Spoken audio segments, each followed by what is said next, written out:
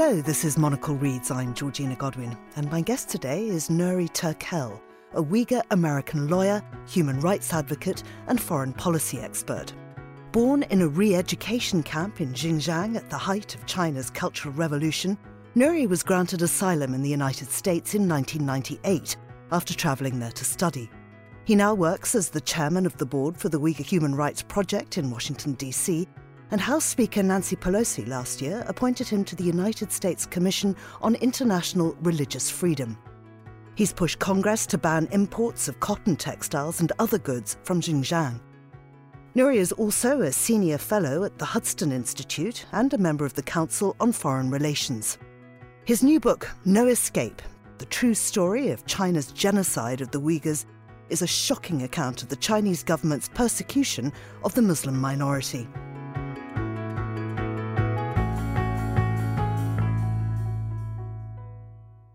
Nuri Turkel, welcome to Monocle Reads. Thank you so much for having me on. I wondered if we could start with your own history and the fact that you were born into this re-education camp. Why was your mother there? My mother was taken into a re-education camp, which is much like the ones that Xi Jinping's China set up today. She was taken in essentially because of her relationship to her father. Sounds odd, strange, but guilt by association.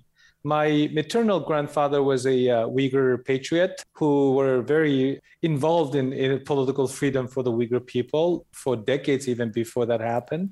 So she was taken in, and while my father was sent to a forced labor camp, performing agricultural labor in an area 3 hours away from my place of birth, Kashgar. My mother was pregnant when she was taken to the re-education camp. She was subject to verbal and physical abuses as somebody who was raised in a very conservative environment. Hearing even suggestive words about her pregnancy was hurtful, very offensive to her. She got injured during her pregnancy, during her incarceration.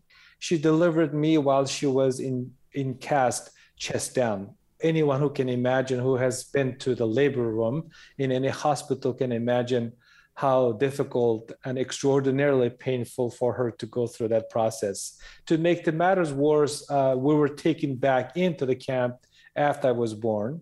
So I spent the first several months of my life in this world with my mother in a re-education camp. And ironically, I've been fighting to close down, raise awareness, the industrial scale concentration camps that Xi Jinping's China set up. Why? Why has he done this? I think maybe to help us understand, you could tell us a little bit about the Uyghur people, your culture, your history, and so on. The Uyghur people are Turkic and one of the ancient peoples around the world. They predominantly reside in Central Asian region. Historically, Uyghurs practiced different type of religion, Buddhism, shamanism, Christianity, and they have been practicing Islam since 12th, 13th century. To the Chinese government, not only Uyghurs' lives pose a political threat, the homeland that the Uyghurs have been living and residing for decades, for centuries, a very important strategic location for the Chinese government that has rich natural resources, agricultural products, and now solar panels. Anything you name it, more than 80 global brands have been apparently using forced labor, Uyghur forced labor to feed the global supply chain. So there's an economic significance to the central government in Beijing, the communist government. There's also a geopolitical significance. As you look at the map, the Uyghur homeland that makes 1/6 of the China proper, 4 times the size of the state of California, what size of Western Europe, closer to a European audience, to figure out how big this land mass is, has about 600 miles international border, anywhere from the north, Russia, down to India, Pakistan. That significantly makes it convenient for Xi Jinping's China to export their cheap products. And also it helps Xi Jinping's China to achieve or realize the China dream, which is part of the Belt and Road Initiative. And more specifically, this is not something that has been discussed as often as it should, which has very strong racist connotation or context. when you listen to the Chinese official propaganda materials, public speeches, even some of the top secret speeches now become a public document, including number 9 document, which is included in the Wikipedia, that the Chinese government always feel or perceive the Uyghur ethno-national identity is something could be a root cause for potential political upheaval. So they felt very insecure about Uyghurs maintaining that ethno-national identity. Therefore, that ethno-national identity must be diluted, destroyed, or changed by force if necessary. Otherwise, this will, as long as the Uyghurs maintain their way of life, ethnic pride, tradition, the language, culture, it essentially will make them distinct from the ruling Han Chinese that poses political threat. And then, ironically, the Uyghur religion also perceived as a threat to the Chinese state. The Uyghur religion and communist ideology, Uyghur religion means a part of the Abrahamic religion, like Christianity and Judaism, perceived by the Chinese government as something Western or foreign. That brings in the ideas, the values that we cherish in the Western liberal democracy, such as freedom of speech, freedom of religion, freedom of thought, freedom of assembly. All of those freedoms that we cherish in the Western societies or liberal democracies perceived as not only threat, but also a sign of a disloyalty to the state. In China, as I profiled in my book, they are forcing Uyghur detainees in the camps, even at their private homes, to recognize Xi Jinping as a new god, CCP as a savior. So the Uyghur religion is a sign of perceived as a sign of disloyalty, and the Uyghur ethno-national identity has been seen as a source of potential political threat. So when you pay attention, very close attention to the Chinese narrative, it boils down to these two issues. All the others have been already in control under the Chinese control without them committing genocide. You just describe all this beautifully in your book because, of course, you give us the history, you give us the culture, but there's also an element of memoir. There's your own story in there. And then you take lots and lots of stories from people who've actually been through this, and you describe in horribly graphic terms what it is people are actually going through. And I mean, there's such a terrible list from gang rape to torture and then, as you say, to slave labour. A lot of this got worse after the 1980s, specifically at 9/11. And then we really saw these camps building up. And there are a number of ways in which China controls people. And I'm so interested in the fact that AI is being used. Can you tell us more about this digital dictatorship? Absolutely. And this is something that has not been receiving enough attention around the world. Imagine that every aspect of your life, your communication, your phone calls, your online activities, your email communications, your phone calls, regular line even, everything has been subject to surveillance. So essentially, you have no privacy at all. You have a QR code on your door that the Chinese state security can check on who lives in that house, what kind of ratings, social ratings that individuals have been ranked in the government database, and also randomly on the street that the cyber police can stop you and ask you to surrender your phone and leaving your phone to go through a data scan. And also any places like the shopping malls, school entrances, everywhere has this body scan machine set up, much like the ones that we go through at the airport. Only Uyghurs have to go through that, whereas the Han Chinese waving their hands and just looking at you as if you have done something wrong. This is all about the Chinese government's sense of insecurity. They think controlling is the best method, as it has been the case in the COVID management. Recently, close to 190 million Chinese citizens have been subject to lockdown in over 40 cities. This government is all about control. That this should shock the conscience. It should be concerning the people around the world who cares about privacy, who cares about democratic freedom, most importantly, who cares about the future. That this form of surveillance, the Chinese style surveillance, pervasive, intrusive forms of surveillance now being exported over 80 countries. Several days ago, Secretary Blinken delivered a China policy speech. In it, he suggested exactly the same thing, that this government benefited from the international rules-based system, now using that economical advantages and technological advantages for bullying people around the world, the countries around the world, and also suppressing their own citizens. So, we have to ask ourselves, are we going to be okay with the Chinese-style governance, surveillance that become a new normal in the future? Or are we going to be okay with Chinese cameras because it's less expensive, such as the Hikvision, installed in our schools, hospitals, in all of the public places, as has been the case in UK and the United States? Yeah, I mean, you also talk about how people's voices were recorded for 45 minutes or so, how samples of their hair was taken, so that those people speaking just in the streets would have their voices matched up, so that it was known exactly who was saying what. And you also talk about how a lot of arrests were made using artificial intelligence. And these are arrests for things like, having a long beard, using the wrong door. Tell us more about this. In April 2017, the local rubber stamp legislative body enacted something called de-extremification measures, which is draconian, a measure that essentially criminalize 48 behaviors. That includes growing beard, restricting your female family members to have a relationship and build family within your religion and your own ethnic group, abstention from tobacco, alcohol, sex, anything that is not in line with the Chinese party official lines can be perceived as a sign of extremism.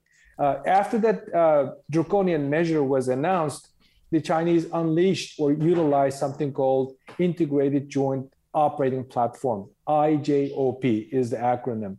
The Human Rights Watch reverse engineered that IJOP. This platform essentially used the personal data collected under the guise of free medical checkup, under the guise of encouraging folks to apply for passports. And then during the passport application, you surrender all of the previously travel history, countries that you had traveled in the past, and also voice samples, iris samples. So the government collected a massive amount of personal data, as described by an AI expert who appeared in the same Frontline documentary as I did a few years ago, essentially likened China as a new Saudi Arabia for personal data. And the government used that personal data that is collected through IJOP, as I described it in the book, essentially just spit out arrest warrant. In 10 days alone in the summer of 2017, at least around 17,000 people's lives are shattered because this platform essentially ordered the police to look and lock up 20,000 individuals. Can you tell us about the Becoming Family program? One of the most harrowing aspects of what is happening to the Uyghur people, the atrocity crimes committed against the Uyghur people, is implanting the Chinese cadres into the Uyghur homes. American scholar Darren Byler wrote a long piece a few years ago after his last visit to the region. So he's essentially said 1 million men out of the camps and 1 million Chinese men into the Uyghur homes. So the primary target of the Uyghurs who had to be becoming family with these Chinese cadres or party of Prachuap are the ones who does not have male household leaders, like a husband or brothers and sisters. So they are the most vulnerable one. What they do is to send Chinese cadres to their homes, as I profiled in the book through the interview that I had with the camp survivors. So they come and eat uninvited on your dining table, sometimes just order a certain type of food. And not only that, they sleep in your bed. Just let that sink in. What kind of people would be okay with or feel comfortable with a stranger comes to your house uninvited, not only eating with you? The Uyghurs are very hospitable people. They may not object if strangers coming to eat with them, but think about it, the ugliness, the offensive nature of somebody sleeping in your bed and making your children to spy on you. That children's honest answer in some instances resulted in parents being disciplined in the lighter nature or in the seriousness sent to the camp. So this is another thing. What do we look at, and what are we missing in this whole atrocity campaign? A wholesale attack that has been waged against Uyghur people, even in their private homes. They don't have the type of dignity, respect, and freedom that they're supposed to be enjoying. How complicit are Western nations and indeed Western brands? That's a great question. Not only Western brands, we consumers, including myself, are complicit in the ongoing genocide. If more than 80 global brands, including some of the brands that I used to wear, my son used to wear, my daughter used to wear, then I have been also supporting this genocide indirectly. So this is on my own case. And now we have find out that PPEs that China has been using for hostage diplomacy, including in Europe. You may recall that the prime ministers of countries like Hungary were asked to show up at the airport to receive Chinese medical aid. So those PPEs, as reported in the New York Times, produced by Uyghur slaves. And also recently, we find out that the solar panels sold in Western countries, including the United States, and also some of the environmental activists used to justify that we need to have a good relationship with China, also made by Uyghur slaves through the process of using dirty coal. And also this is just a consumer aspect of complicity. And then we have also university endowments. If you look at the university campuses today, unlike the other social causes, universities are essentially silent. This might be a news to your listeners. In a general term, if there's something goes wrong around the world, domestically, internationally, the first noise that we would be hearing would be university campuses. Because the universities are also entangled in the Chinese money, the endowment, the university is also very silent. Sports world, there are only a handful of maybe few athletes around the world. Former Arsenal player Mesut Özil, former Celtic player Enes Kanter have spoken out. But the vast majority of the sports world, namely the NBA in the United States, are also deeply embedded with this genocidal regime. And then finally, we have the Hollywood. And in a general term, can you just imagine that any country other than China locks up at least 1 million of its Muslim population? We've been hearing speeches after speeches at the Oscar ceremony. We've been seeing the movies made by Hollywood. It's simply because that China is the largest motion picture market for the Hollywood. They're looking the other way. And finally, the global brands. They've been lobbying against my own government during the process of legislating the Uyghur Forced Labor Prevention Act that will go into effect on June 21, this month.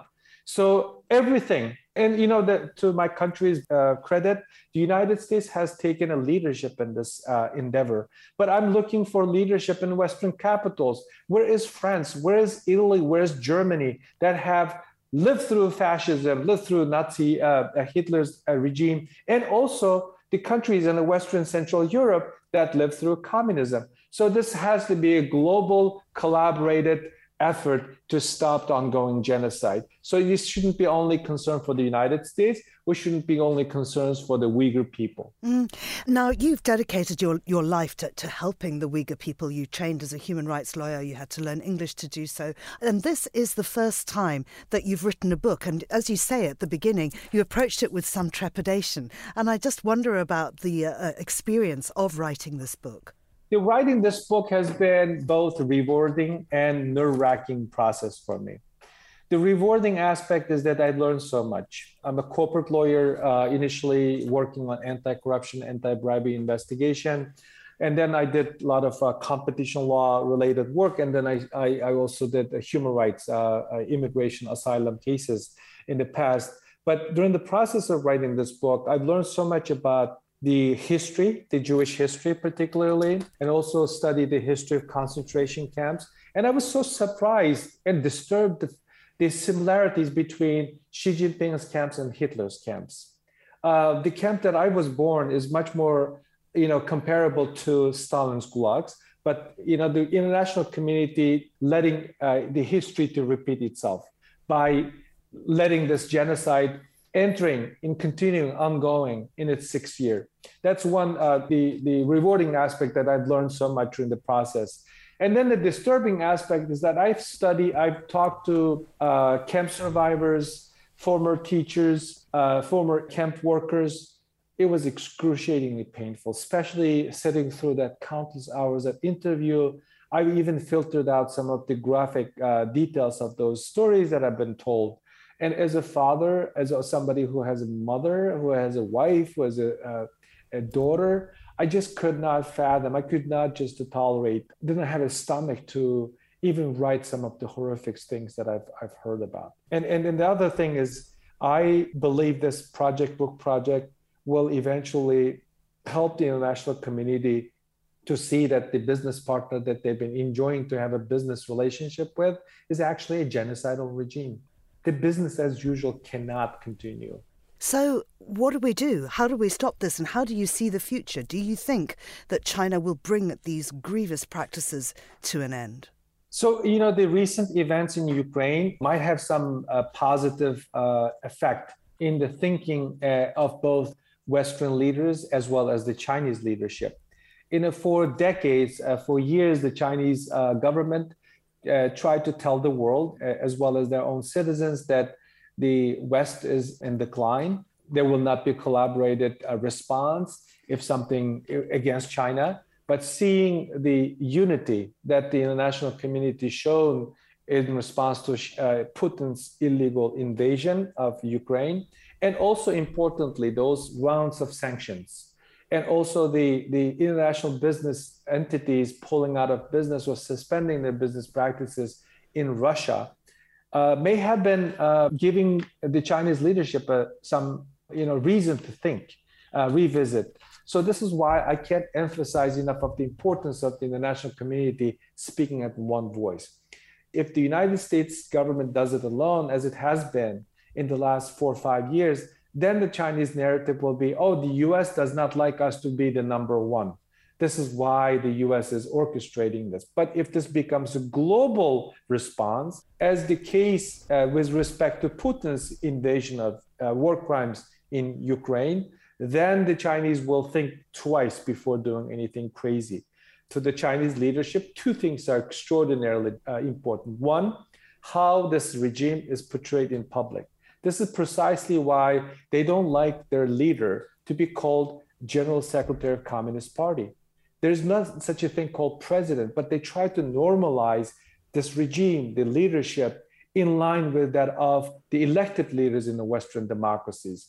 And that's their image is extremely important. And then two, stability in connection with their economic interests. Their economic interest is harmed, where economic growth is hampered.